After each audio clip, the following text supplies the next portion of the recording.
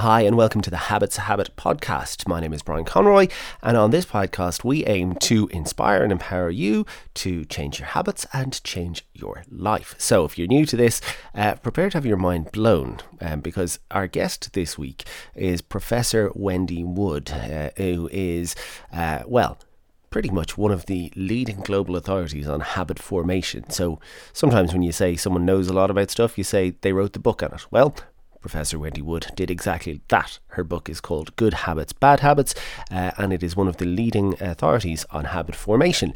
If you listen, you're going to learn an awful lot of stuff that is probably going to challenge what you think about how you do things and why you do things. So, for example, we'll be talking about why your New Year's resolutions almost always fail, why habit trackers don't lead to good habits, the simplest way to make a new habit or break an old habit, why willpower doesn't work. There's so much to talk about, so let's jump right in. This is Professor Wendy Wood, author of Good Habits, Bad Habits, and Provost Professor, indeed, of Psychology and Business at the University of Southern California at USC. And this is the Habits Habit. It's almost embarrassing to start with such a basic question for a Provost Professor of Psychology and Business, but I'm sure you must get asked this question more than any other. Like, what is a habit? That's actually a smart question. It's not a silly one, because we don't have access to our habits and the way they work in the same way that we do our thoughts and our feelings, our experiences, our beliefs. We can access those and evaluate them, think about them, but our habits actually work non-consciously. They work outside of our awareness. So it makes sense that people, in fact, wouldn't know a whole lot about how habits work. So that said, let me give you a definition of habits, and then I'll elaborate a bit. Habits form through action. So you can't make a decision to have a new habit.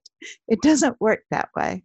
Instead, habit memory ties together what you're doing in a particular context to get a reward. So it ties all of those pieces of information together, and it forms these little sort of shortcut associations between contexts and responses.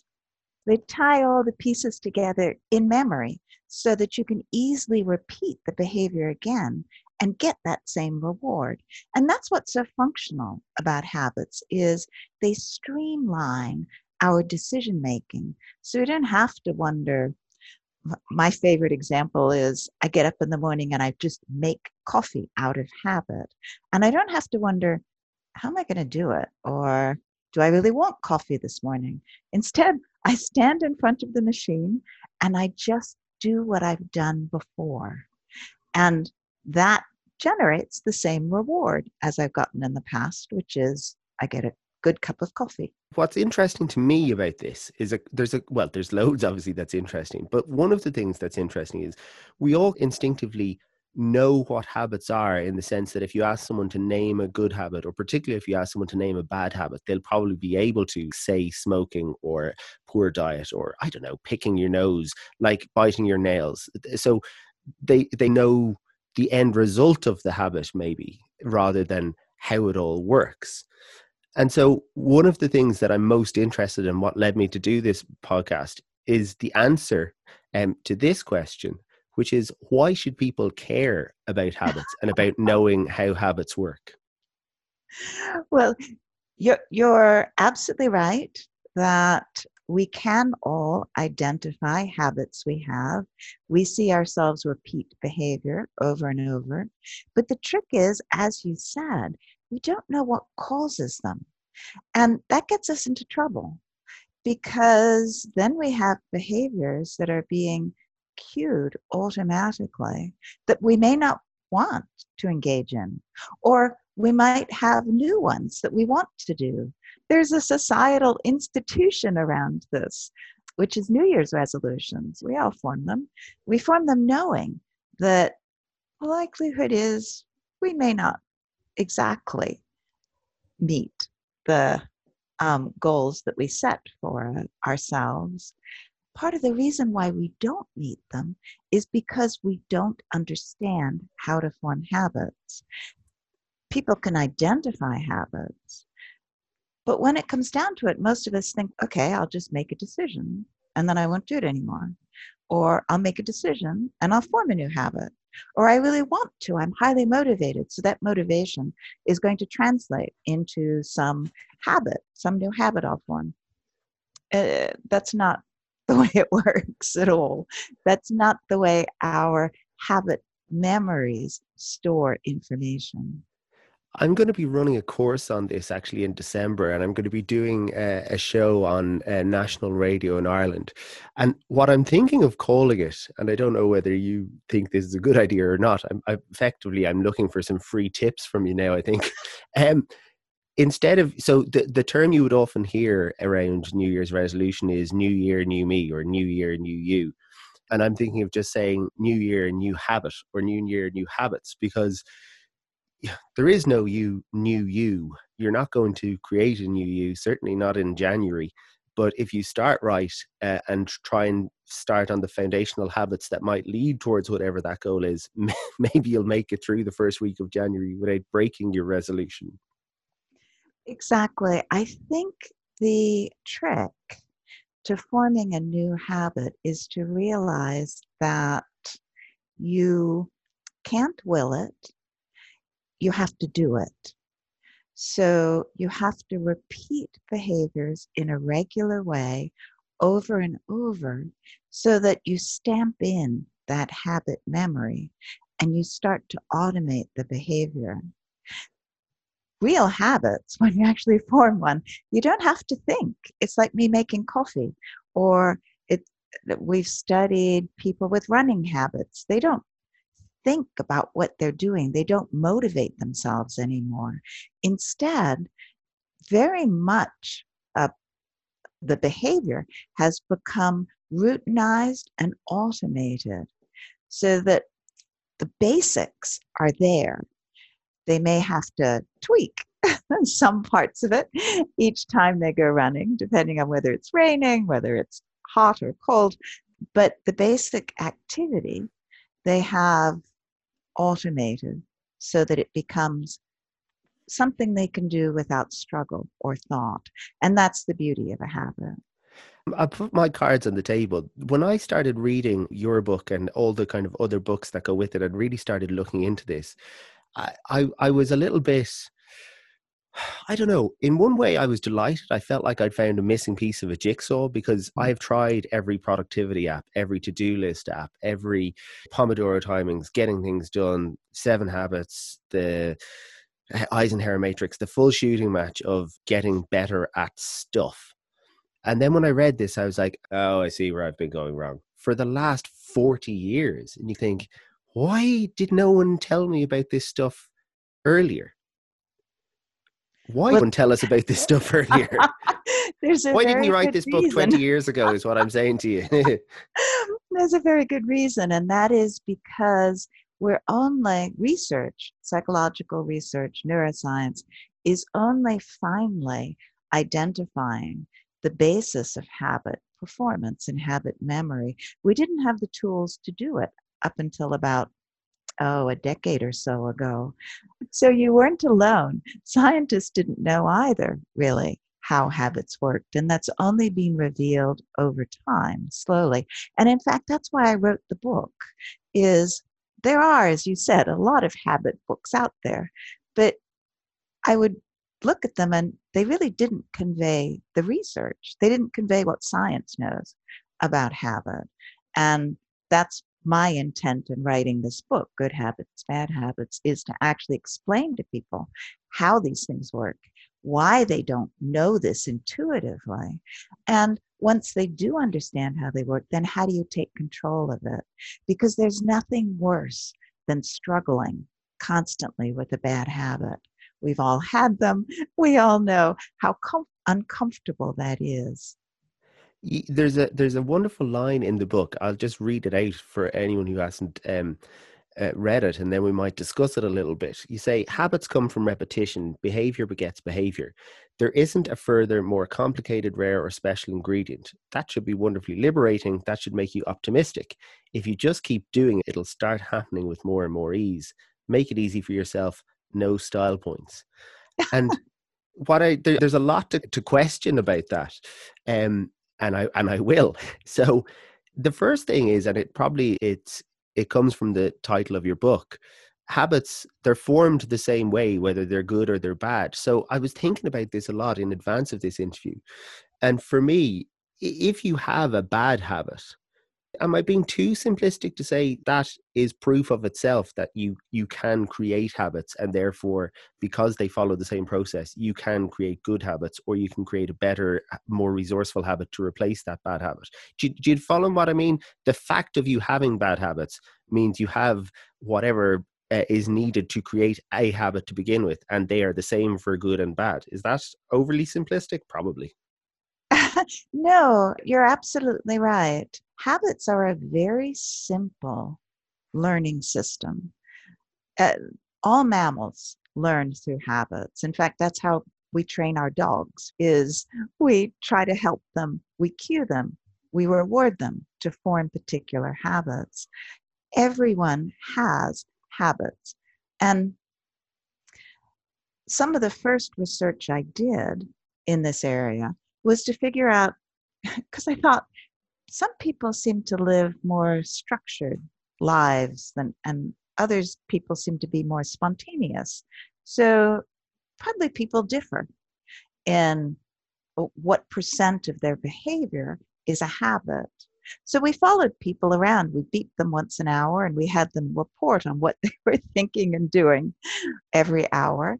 And we found that about 43% of the time, everyone, almost uniform, is repeating the behaviors that they have done in the past in that location while they're thinking about something else, which is, of course, the beauty of a habit. That's automaticity. You don't have to think about it and make a decision about it. It just runs off on its own. But What doesn't that mean if you differentiates make that 43% good or better, or if you focus on that 43%, it's almost inevitable that life will get better or you'll achieve whatever it is you want to achieve? exactly? And that is what research has shown us in the last few years. This is a very new finding, but it's one that's held up in a number of different studies, that people who have high self-control, right? These are the people who are high achievers, they are healthy, they have successful families, happy kids. People like us, Wendy, is what you're saying.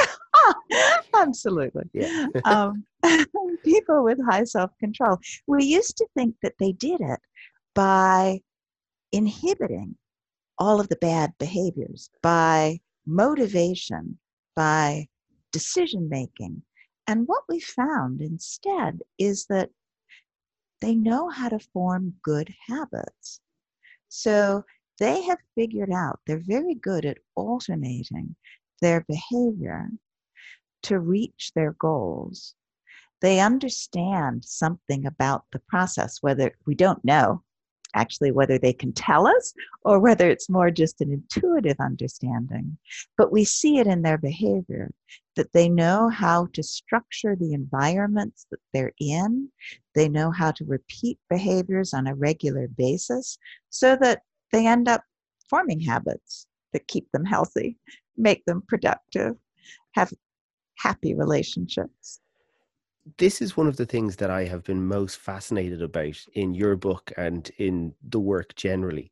It's this concept of situational control, and whether you call it environmental design or situation control or whatever it is, but it's not going to the place where your bad happen is going to happen. For example, if every time you go to the shop, you buy something that you shouldn't, whether it's cigarettes or junk food or something like that, that's your kind of trigger or cue and your response when you're there, whether you have a craving for those things or not.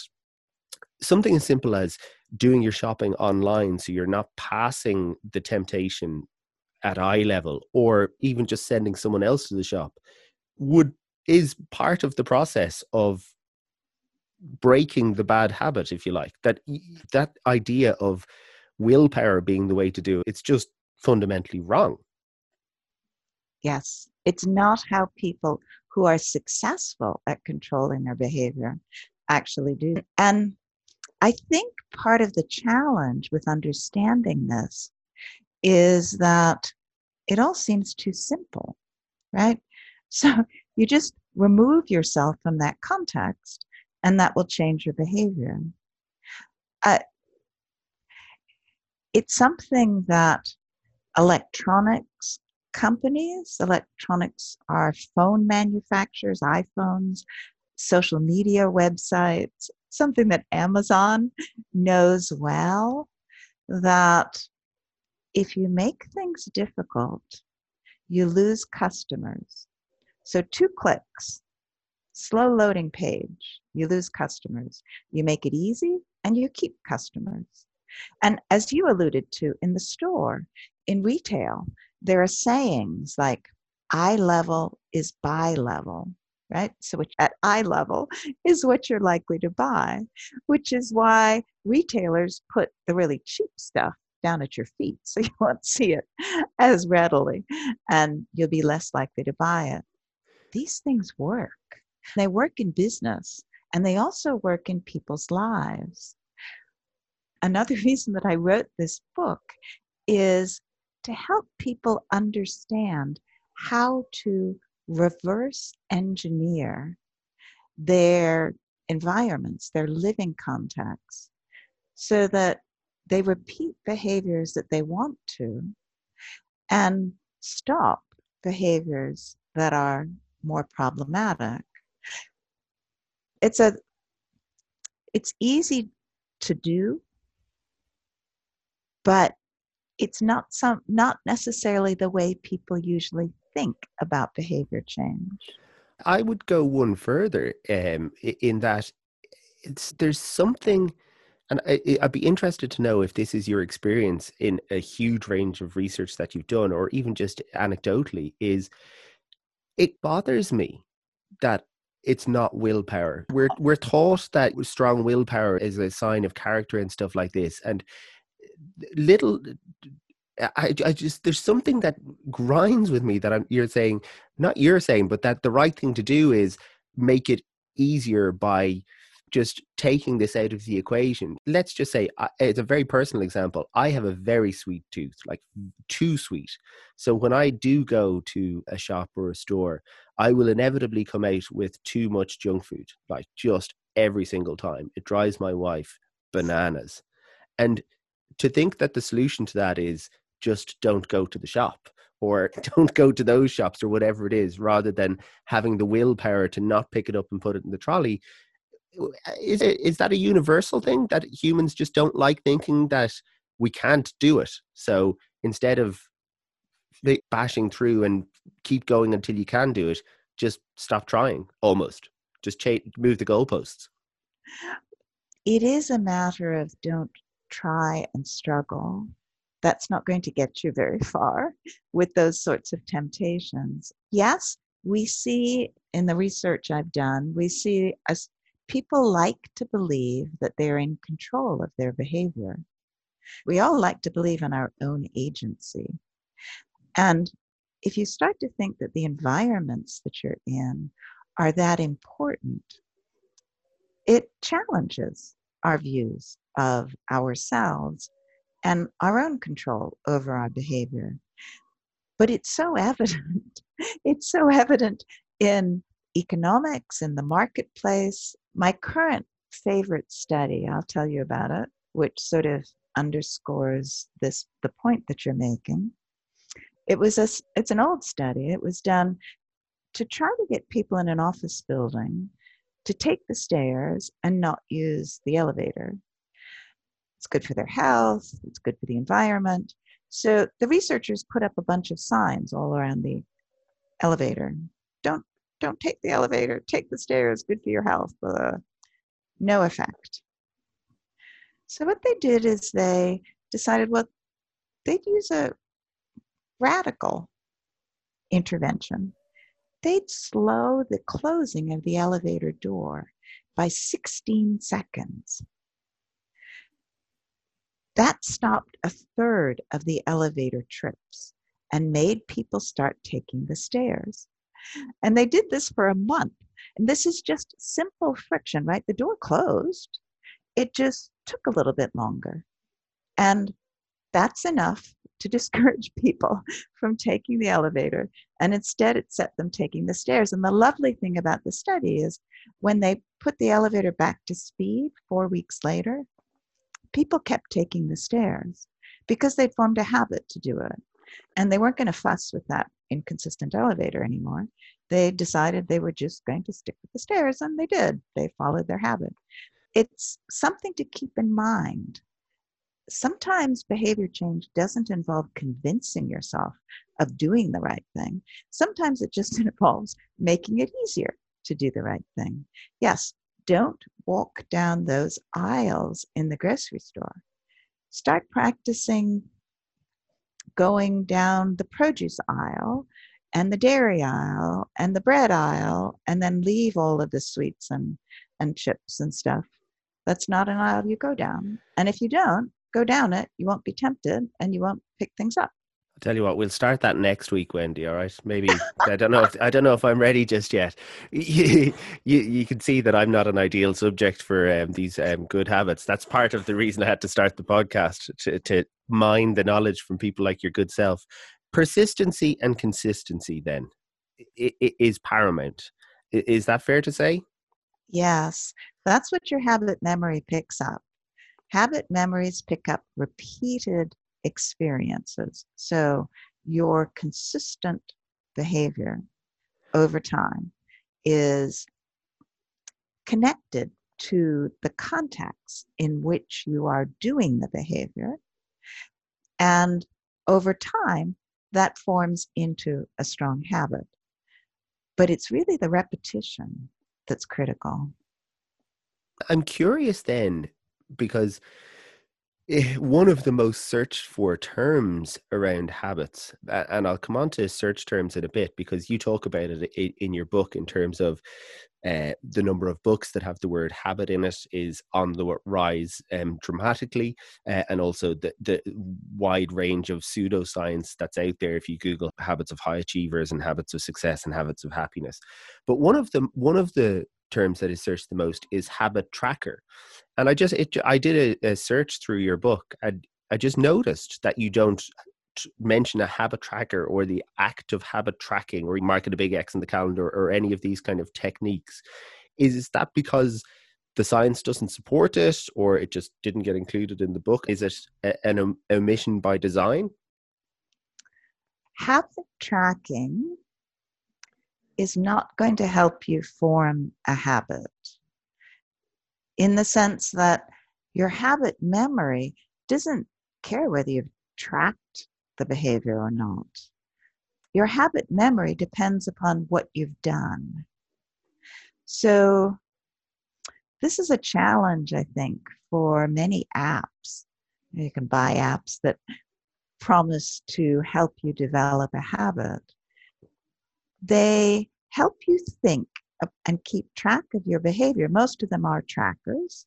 Some of them are planners, help you set goals, but they don't actually help you form a habit.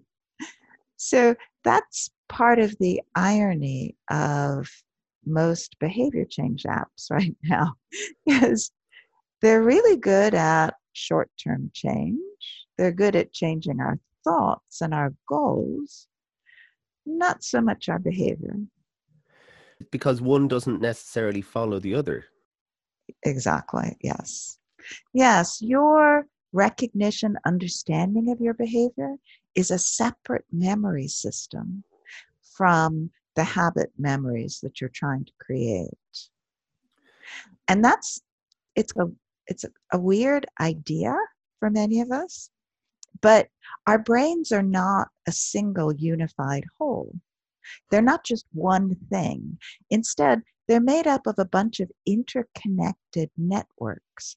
And the habit memory network is only connected, it's integrated with our thinking, feeling selves, but it's not the same as, and it can't be guided directly. You can't form habit memories by thinking certain things or by feeling certain things or by putting a check mark on a calendar. Instead, the habit memory forms from repetition, the rewards you get for that repetition, and let's talk about rewards for a minute. Many people think that putting an X on a calendar is a reward because you get to see all of those X's all in a row, and that's a way of congratulating yourself. Yeah, you feel good because you haven't broken the chain or whatever. Exactly. You've stuck with your streak. And it's a nice idea. It might motivate some people, but it's not the kind of reward that forms a habit. Habits form with immediate rewards. So they're ones that you experience as you're doing the behavior.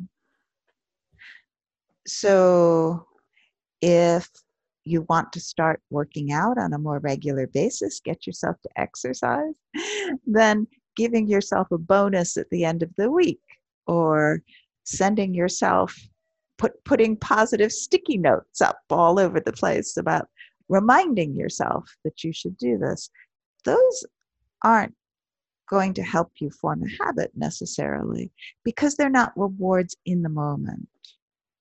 A reward in the moment is feeling good about what you're doing. I work out pretty regularly on an elliptical trainer, which is the most boring thing in the world. And I had a hard time doing it until I figured out I can read trashy novels and watch stupid TV shows while I'm working out. And that has made the whole experience very positive. I now enjoy it, and I look forward to that part of my day. It's formed into a very stable habit for me. And I mean, is feeling good the most obvious reward the most obvious and common reward for good behavior or good habits? Or even sometimes when, if I could put it like this, when you're doing an exercise, for example, that you hate, but that you know is not good for you, you the simple fact that you've done it, even though you don't want to do it, if we're looking at this on a conscious level, that typically makes me feel good. They say you never regret the workout you did, you always regret the workout you didn't do. So you're dreading this run, it's raining, it's miserable, you don't want to do it, you don't want to do it. And then once you've done it, you feel amazing because even though you didn't want to do it, you did it. Is that a reward? Of course. And so is pride in what you're doing. All of those, and the good feeling you get. There's all kinds of endorphins and all sorts of things that happen in our brains when we exercise. But it needs to happen when you do it.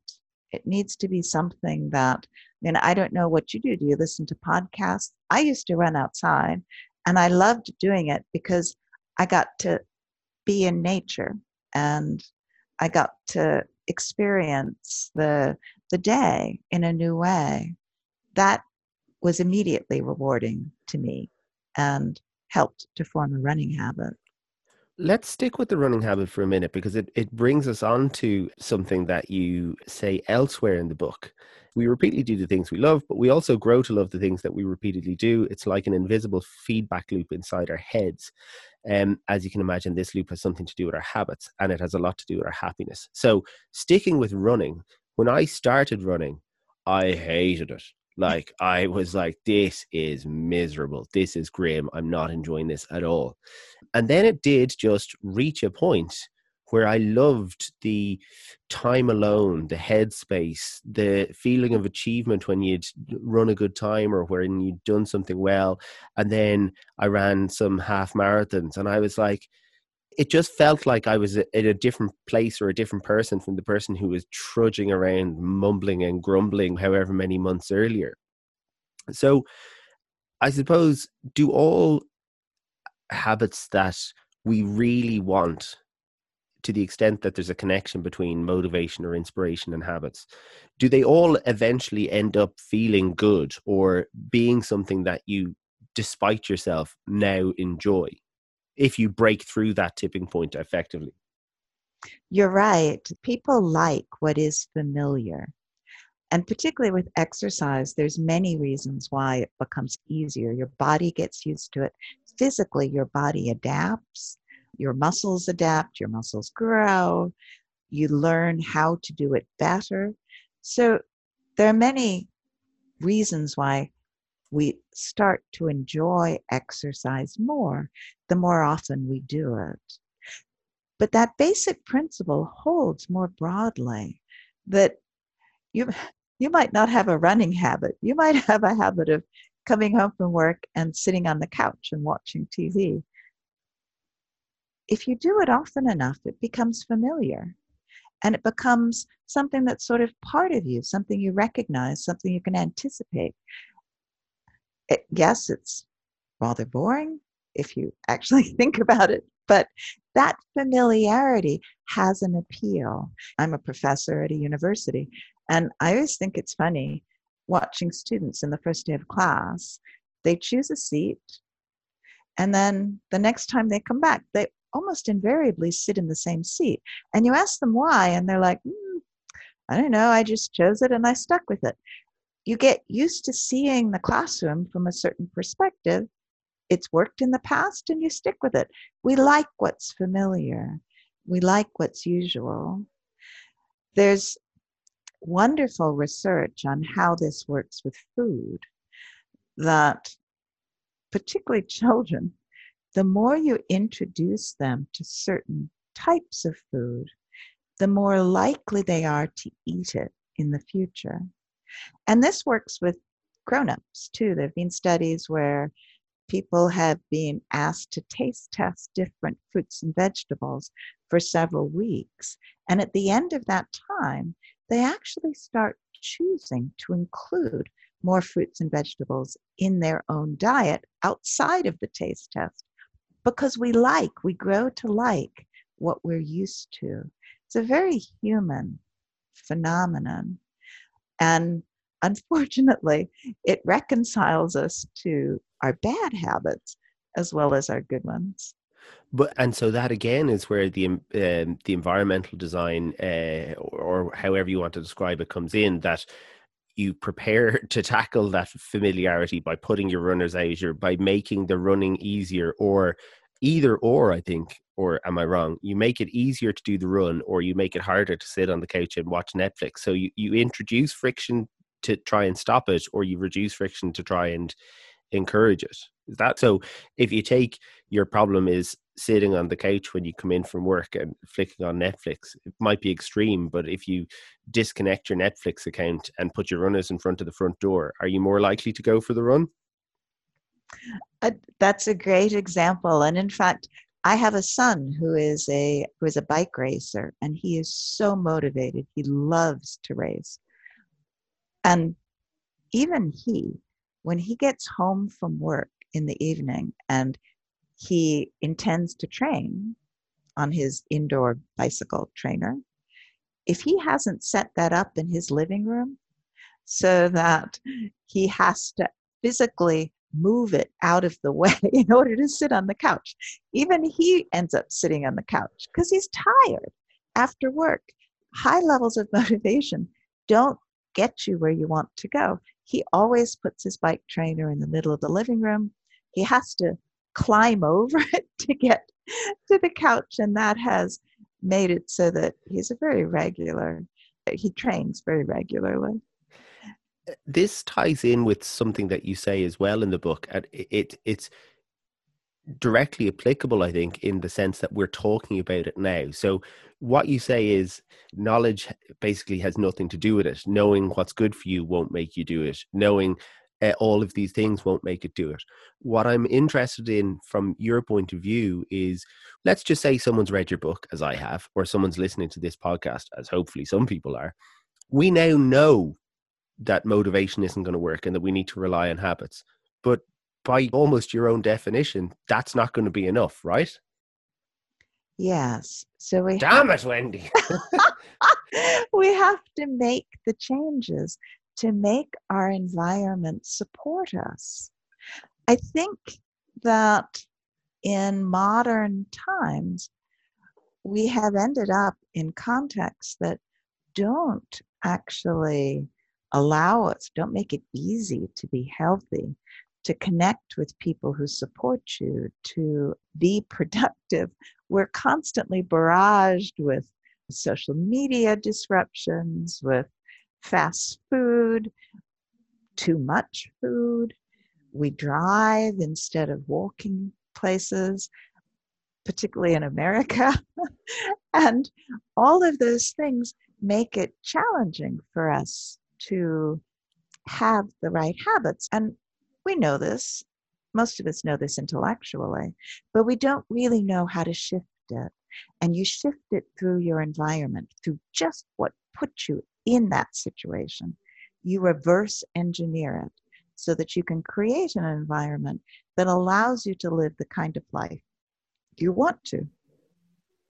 Yeah. You mentioned the that people are one of the, so when we're talking about cues, actually, do you know what? I'll ask you firstly about this. I don't want to go down the route of having you bash other authors or other people who are popular in this sphere, okay? But the reality is that at the moment, the most popular book on habits on Amazon is Atomic Habits by James Clear. So the likelihood is anyone who's starting maybe their habit journey or finding out about this stuff, that might be the first book they read. And in that, they're going to read his version of this, which is, his words would be the habit loop. And Charles Duhigg used the habit loop as well. And you see the word habit loop come up all the time. Again, that's not a phrase that appears in your book, albeit it seems like there's an element of overlap between them. So it's context, repetition, reward is your habit loop. Is that, or your version of it, or the scientific version of it? I don't know that there's a loop. It, yeah. Yeah. I Okay. don't No, no, that's think fine. there's a loop. It's a funny idea. If you're trying to form a habit, you just want to repeat the behavior in the same way, in a stable context, for a reward. And the reward needs to be immediate. So that's a pretty straightforward description that I think most Yeah. people would agree with. And whatever you call it is fine. Okay. But those are the basic ingredients. Yeah. So when we talk then about context, you say that people can be one of the greatest contexts. And again, there's this concept out there, for right or for wrong, of accountability partners or a tribe of people that you relate to. In that sense, it seems like a lot of people are using the internet as some, or social media as their, how would you, to keep them on track or to keep account of it. You start your book with this in terms of your sister-in-law. Are we approaching it wrong in terms of how we're trying to set the environment in that way to support good habit formation? Yes, because other people can be cues to behavior. They can also provide you with rewards. Having an exercise buddy is a great idea because you have someone to talk with, somebody who reminds you that you had set up a plan to go to the gym after work today. So other people can be both rewards and cues. I think when relationships break up and you lose, if you've been in a close relationship with somebody and they break up, you get the sense that exactly how much of our behavior depends on other people, depends on those cues, depends on those rewards, because it can leave you sort of feeling I've lost a part of myself because so much of what I did was with this other person. If we can find communities, online communities, other types, that provide rewards and cues for our beneficial behavior, that's great. There are different apps, workout apps that seem to do that now, and those should be very effective. There's an I know there's a bicycling app Yeah, that Strava. there's Strava, but there's also Swift, which puts you cycling with other people in virtual worlds, but they're real other people. And that social connection and reward is really quite motivating for many people. Yeah, my brother-in-law actually has Swift, and he has it on. He has one of these. I'm sure your son probably has it as well. It's one of these fancy mechanical, uh, hydraulic. I don't know what you call it, turbo trainers, and he plonks it down in front of the telly, and him and all his friends are off cycling in this virtual world because they can't do it together or whatever. This might sound so basic to a professor of psychology, but when I was reading about all of this and basically the core message, if you could drill it down to its very basics, is just keep doing it. I couldn't get out of my head Dory from Finding Nemo going, just keep swimming. That's it, isn't it? Whatever it is you're trying to do, just keep doing it. Exactly. And then Yeah. design your environment to make it as easy as you can to just keep doing it. And find rewards that make sense to you, that you will appreciate. Yes, absolutely. Now, Every every writer who is successful has habits to write. And I was down in Key West, and Ernest Hemingway had a house there. And he had his own studio where he used to go every morning. And he wrote for several hours. That was his habit. He needed to be there for a certain amount of time. Writing doesn't always go well. So, and writing itself, the actual fact of it is not a habit. It's creative, it's innovative, but it is enabled by that habit. And that's something that we've also learned in recent years in research, is that many more of our behaviors than we would have imagined are supported by habits, because habits provide the infrastructure. They're what gets us writing every morning. For some writers, it's a number of pages or number of words that they regularly produce. Sometimes they're garbage, sometimes they're great, but the habit is to do it. you say that you can make any behavior more habitual as long as you do it the same way each time. And so, as well as a huge emphasis on setting up the environment and being consistent. So, there's a huge element of repetition in terms of same time, same place. As you say, let's just say it's a writing habit. Every morning from 9 a.m. till 10 a.m., I'm going to sit at this desk here and I'm going to write. And you do that religiously every day, and that becomes like that. Here's a question for you from a 40-year-old man with a 6-year-old, 3-year-old, and 9-month-old downstairs. Oh my. I have not had a consistent day in 6 years. I know it's a bit of a cop out, but is it harder to create habits at certain parts in your life where it's just very difficult to have a routine? Yes, there's one caveat to the statement I made earlier, that everybody has habits and it's all at about the same proportion of your behavior. Is that when we studied people who live with others, particularly children, Their lives were a mess. Spoiler alert. I can end this one for you. I don't need to see the research. you could think of it as their lives were more spontaneous. Perfect. Um, because children are the biggest joy, but they are some of the biggest disruptors as well. And they keep growing and changing, and so that disruption, as soon as you think you have it figured out, that disruption shifts, and they're onto a new stage in their life. So I'm afraid, Brian, this is your experience for a while. Okay, so I should just let my life go to hell in a handbasket for a while, and we'll come back to the habits in a couple of decades.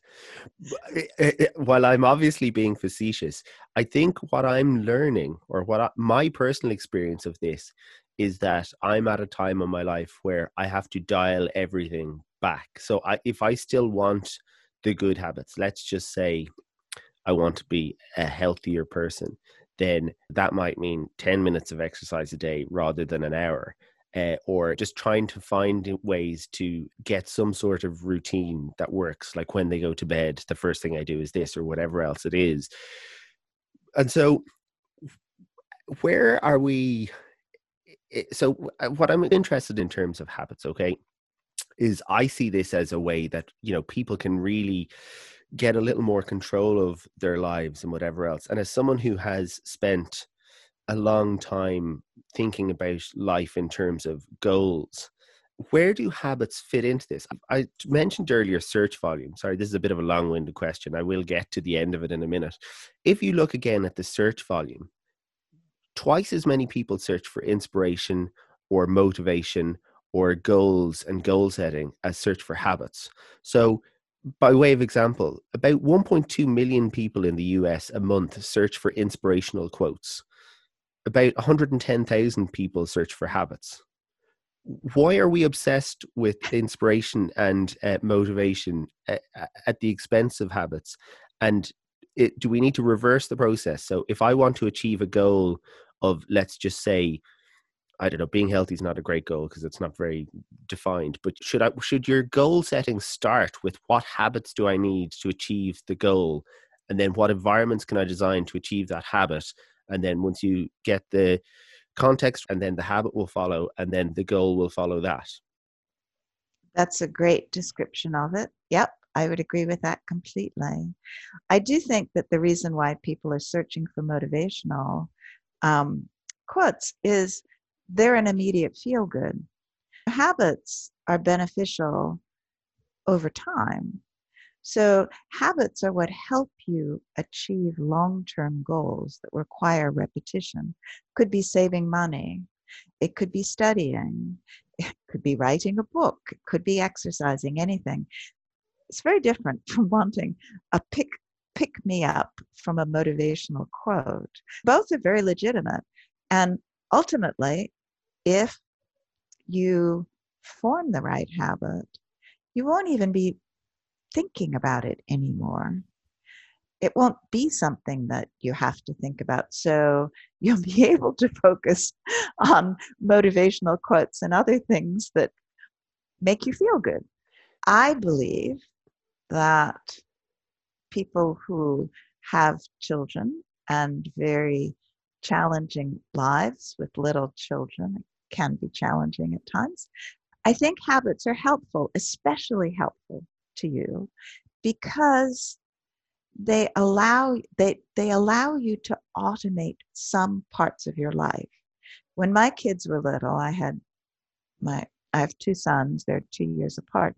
When they were little, I trained myself to get up and run at 6 in the morning because they would get up at 7 and want breakfast to get to school. And that was the only time of the day, 6 to 7 in the morning, that I knew I would have to myself. And I really struggled to fit it in at other times of the day, but I couldn't find a regular time to exercise. So that was the decision I had to make. And once I formed that habit, first few times I got up at 6, it was pretty painful. But once I formed the habit, it just became something I did, and I didn't even think about it. It was no struggle anymore. It was like I had accomplished that piece, and it ran off in my mind, and I didn't have to make it happen anymore. So I had a bit more energy left for handling my children. I was certainly calmer from the exercise and was able to play with them and engage with them. So I think that habits are particularly beneficial in your situation. But it all starts, see, what's happening for me is the more I'm talking to people like yourself and the more I'm reading about it, is it's all starting to make sense. So the time I was at my most productive in my life has been when I was in school, because I got up at the same time every day. I did the same thing every day. I came home at the same time. So when I was studying for our Leaving Cert, the equivalent of the final high school exam over in the States, I studied from 7 till 8. I did went to school, I came home, I had food, I studied again. Like it was pretty much the exact same thing for maybe 2 years. And I smashed it because I was just in there was no thought. It was just, it's this time, at this time, I do this. And it was all pretty effortless. And of course, the older you get, the less rigidity and routine there is. And you go to college and all of a sudden, you're free to do whatever you want whenever you want. And I'm like, Jesus, this is, I don't know what to be doing with this at all. And it's trying to make time for routine around all the other stuff. But the more ritualized and routinized it is, so it's not just, it's better, for example, is it, or is it, to go for a run at the same time every day or however often you're going to do it, or to start from the same starting point, to have a consistency about not just exercising every day, but trying to do it roughly same time, same place, same situation. Is that true?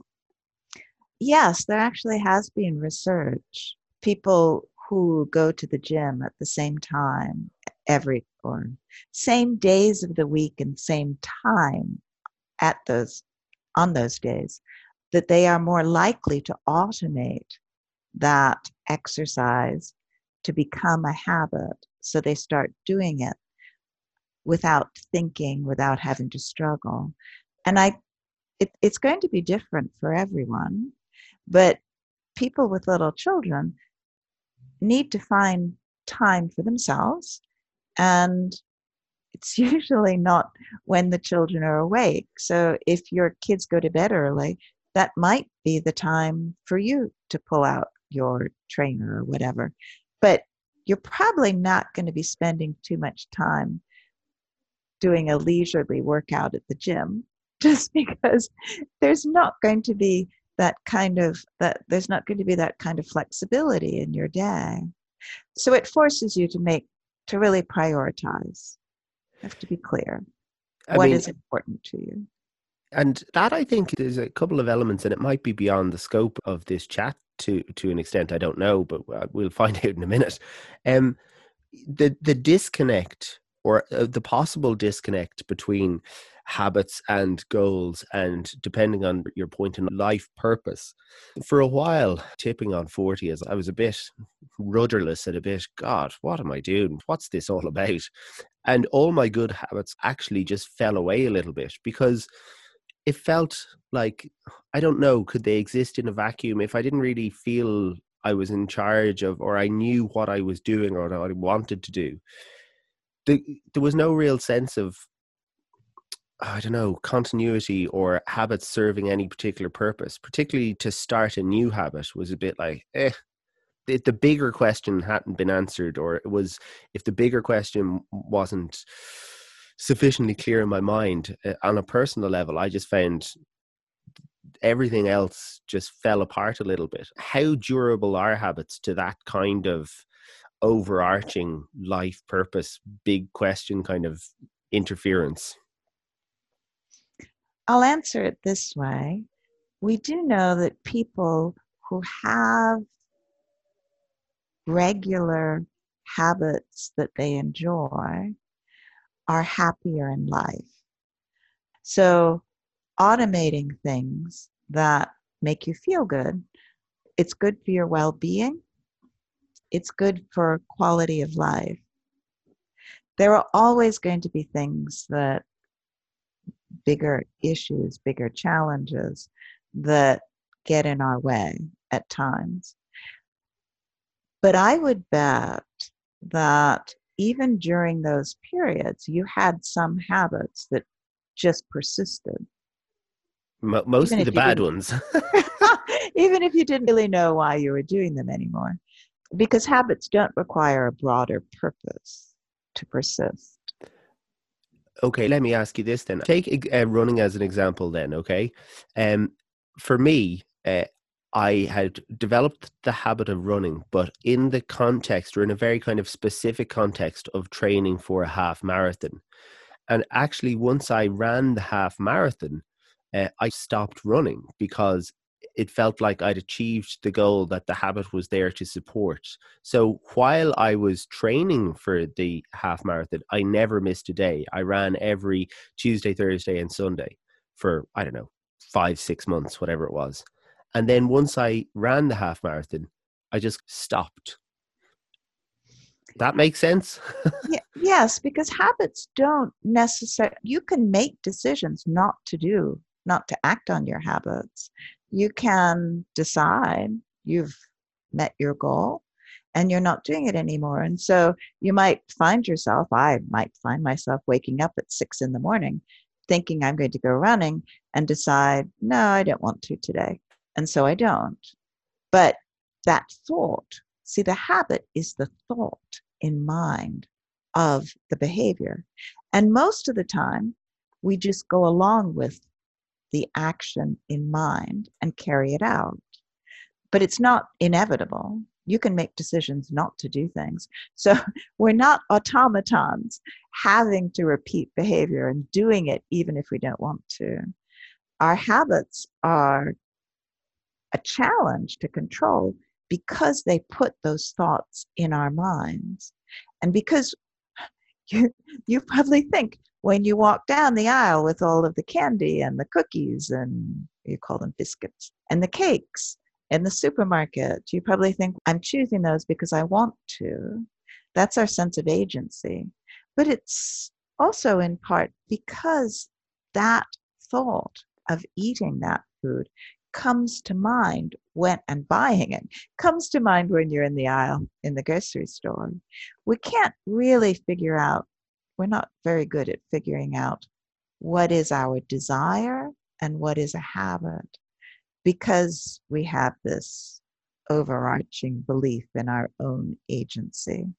Kind of gets in the way of identifying what's a habit. Final question then, Wendy. Is there, in all your years of studying this and human behavior and how they interact, is there like one particular good habit that would be considered a sort of foundational habit or a good starting point? Or if there's one habit that is easy to set up the context for and get some success in so that you can understand better the power of habit? Do you follow what I mean? So let's just get one good habit in the bag using this system, and then we'll have more confidence to do the rest. Is there one that's a good starting point, or is that just not really how this works? It's not really how it works. Your habit memory system will pick up anything you do repeatedly. And there's not any foundational habit or anything that's more basic than anything else. Just start with something that's easy for you, something that you can control the environment, something that is enjoyable. And that's the basic formula for all of us and And for all of our habits. do you think is that why so many New Year's resolutions fail? Because people just are all, you'd be embarrassed to say what's your New Year's resolution and to say something really easy because people would be, it's a mindset that's easy, but isn't that the point? Yeah, there was a wonderful study of New Year's resolutions 3 months after people had made them. And they had people list the resolutions initially and then go in and rate how enjoyable they would be, which seems irrelevant. This is a New Year's resolution. How enjoyable it would be to do this thing.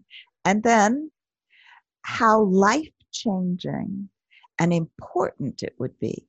Now, that's why we make New Year's resolutions, because they're life-changing. And so the researchers were interested in which resolutions survived that 3 months. And what they found out was the real life-changing ones, they didn't survive. People weren't especially likely to follow through on resolutions that they thought were really important and changed their life. Instead, they followed through on the ones that they found enjoyable. And that's an important insight. Even with New Year's resolutions, you need So, to sorry, go get on. a reward.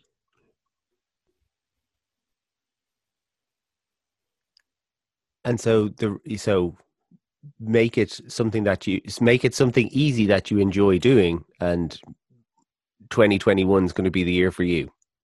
Exactly.